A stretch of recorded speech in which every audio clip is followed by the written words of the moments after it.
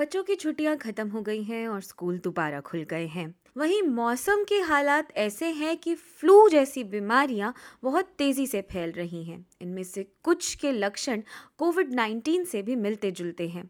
आज हम बात करेंगे डॉक्टर हबीब भूरावाला से, जो कि नेपियन हॉस्पिटल सिडनी में बाल रोग विभाग के अध्यक्ष हैं और 18 साल से ज्यादा का अनुभव रखते हैं बाल रोग समस्याओं में।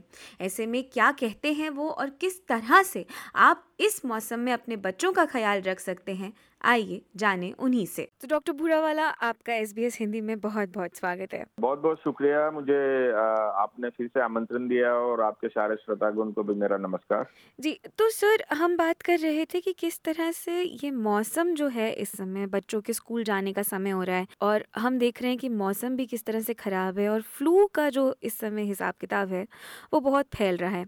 तो इस समय सबसे पहले तो हमें समझाइए कि जो फ्लू के कॉमन सिम्टम्स हैं या किस तरह से ये फ्लू हमें पता चले कि बच्चों में फैल रहा है। हाँ, नहीं, ये फ्लू काफ़ी कॉमन है। उसको अभी भी हम काफ़ी फ्लू के केसेस देख रहे हैं।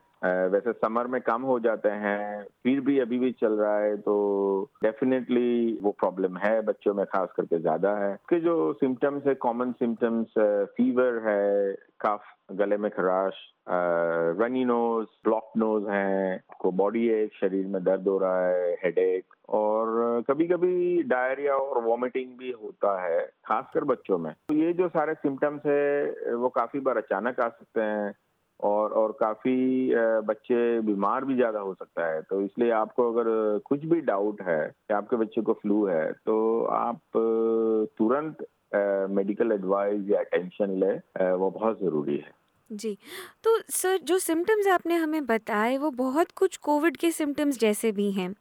तो जो इस समय अभिभावक हैं वो किस तरह से समझें कि बच्चा कोविड इन्फेक्टेड नहीं हुआ है, उसे कॉमन फ्लू है? हाँ, ये बात आपकी बिल्कुल सही है।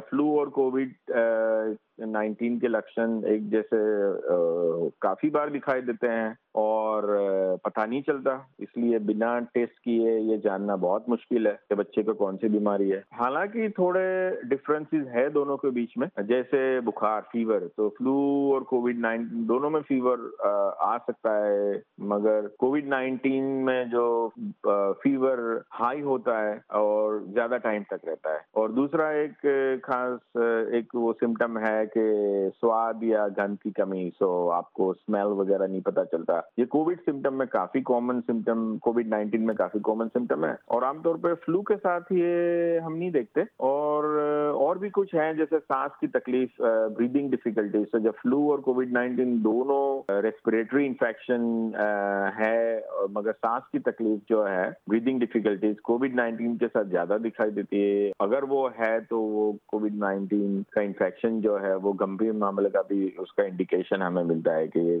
थोड़ा सीरियस इश्यू हो सकता है। शरीर में जो बॉडी एक है, दर्द, वो फ्लू के साथ भी होता है, मगर कोविड 19 के साथ ज्यादा नहीं दिखता। मैं तो यही एडवाइस करूंगा सारे पेरेंट्स को कि अगर आपको कोई भी डाउट है, संदेह है कि आपके बच्चे को फ्लू या कोविड 19 हो सकता है, तो आप मेडिकल एडवाइस लें, टेंशन दिखाएं बच्चे से, और अगर कोई टेस्ट वगैरह करवाना है तो वो करवा लें। उससे ज्यादा पता चल जाता है और जल्दी पता चल जाता है, और इससे हमें ये भी पता चलता है कि आपके बच्चे को बीमारी कौन सी है और उसका इलाज क्या, ट्रीटमेंट क्या करनी है और आगे प्रिकॉशन क्या लेना है। ये सारी चीजें हमें बता सकती है। जी, तो सर एक और सवाल ये आता है कि फ्लू को लेकर के बच्चे जो हैं वो ज़्यादा वल्नरेबल क्यों हैं, या फ्लू जो होता है वो बच्चों में ज़्यादा कैसे फैलता है? नहीं, बच्चे ज्यादा वल्नरेबल है, उसके कई कारण है।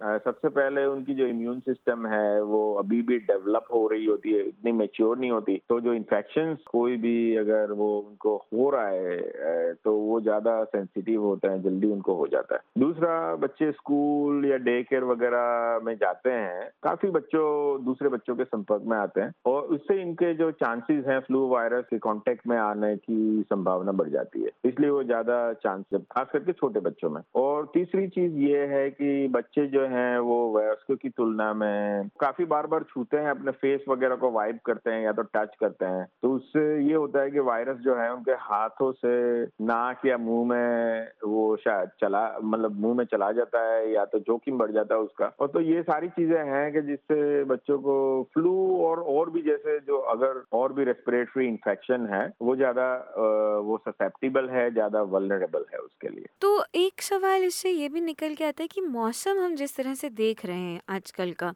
सर्दी गर्मी जैसा मौसम जो हो गया है, तो इस मौसम के सबसे ज़्यादा रिस्क्स क्या हैं? देखें, ये जो मौसम है, जैसे मौसम में खास करके फ्लू का जो मौसम है उसमें काफी हमें बहुत अलर्ट रहना होता है। और वो काफी मतलब फ्लू एक इन्फेक्शियस कंडीशन है, काफी संक्रामक है, तो उससे काफी लोगों को वो मतलब खांसी वगैरह, गले में खराश, चीजें वगैरह हो जाती है, बहुत जल्दी हो जाती है। और नहीं कि सिर्फ कॉमन कोल्ड फ्लू से, उससे निमोनिया और ब्रोंकाइटिस वगैरह सीरियस डिजीज भी हो सकता है, सीरियस कंडीशंस, कॉम्प्लिकेशंस हो सकते हैं। अगर कॉम्प्लिकेशन खास करके ये निमोनिया वगैरह अगर छोटे बच्चे या तो उम्र वाले बुजुर्ग लोग और या तो कमजोर जिनकी इम्यून सिस्टम है उनको होता है, उनके लिए बहुत खतरनाक हो सकता है। तो खास करके छोटे बच्चे वगैरह में बहुत जरूरी है कि हम उसको देखें ठीक से और ट्रीटमेंट करवाएं जल्दी।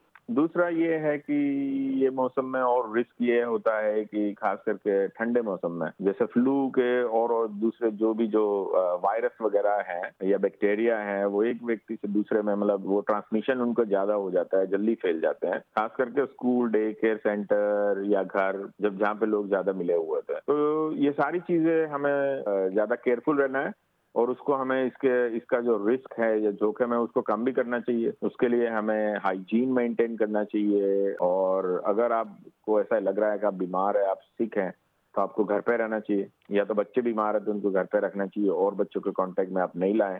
और दूसरा, उसकी वैक्सीन जो है फ्लू की बहुत इफेक्टिव है और फ्रीली अवेलेबल है, तो उसको लगवानी चाहिए। उससे काफी हमें खुद को और दूसरों को हम उसको सुरक्षित रखने में, प्रोटेक्शन वगैरह में हमें हेल्प होती है। तो सर, जो स्कूल इस समय बच्चे वापस जा रहे हैं, उनके पेरेंट्स के लिए आपकी क्या एडवाइस रहेगी? बच्चे स्कूल जाते हैं तो काफी और बच्चों के साथ कांटेक्ट में आते हैं और वहाँ पर वो फ्लू के वायरस ज्यादा फैलते हैं, ट्रांसमिशन। तो उसके लिए हम कुछ कदम ले सकते हैं। बच्चों को खास करके आप सिखाएं hygiene and cleanliness, specially hand hygiene. और तो वो सॉप एंड वाटर से बार बार हाथ आप धोएं, खासकर खांसने, छींकने या नाक बहने के बाद। और दूसरा, बच्चों को आप ये एनकरेज करें कि जब वो उनको स्नीजिंग या कफिंग जो हो तो वो अपने मुंह और नाक को कवर कर लें।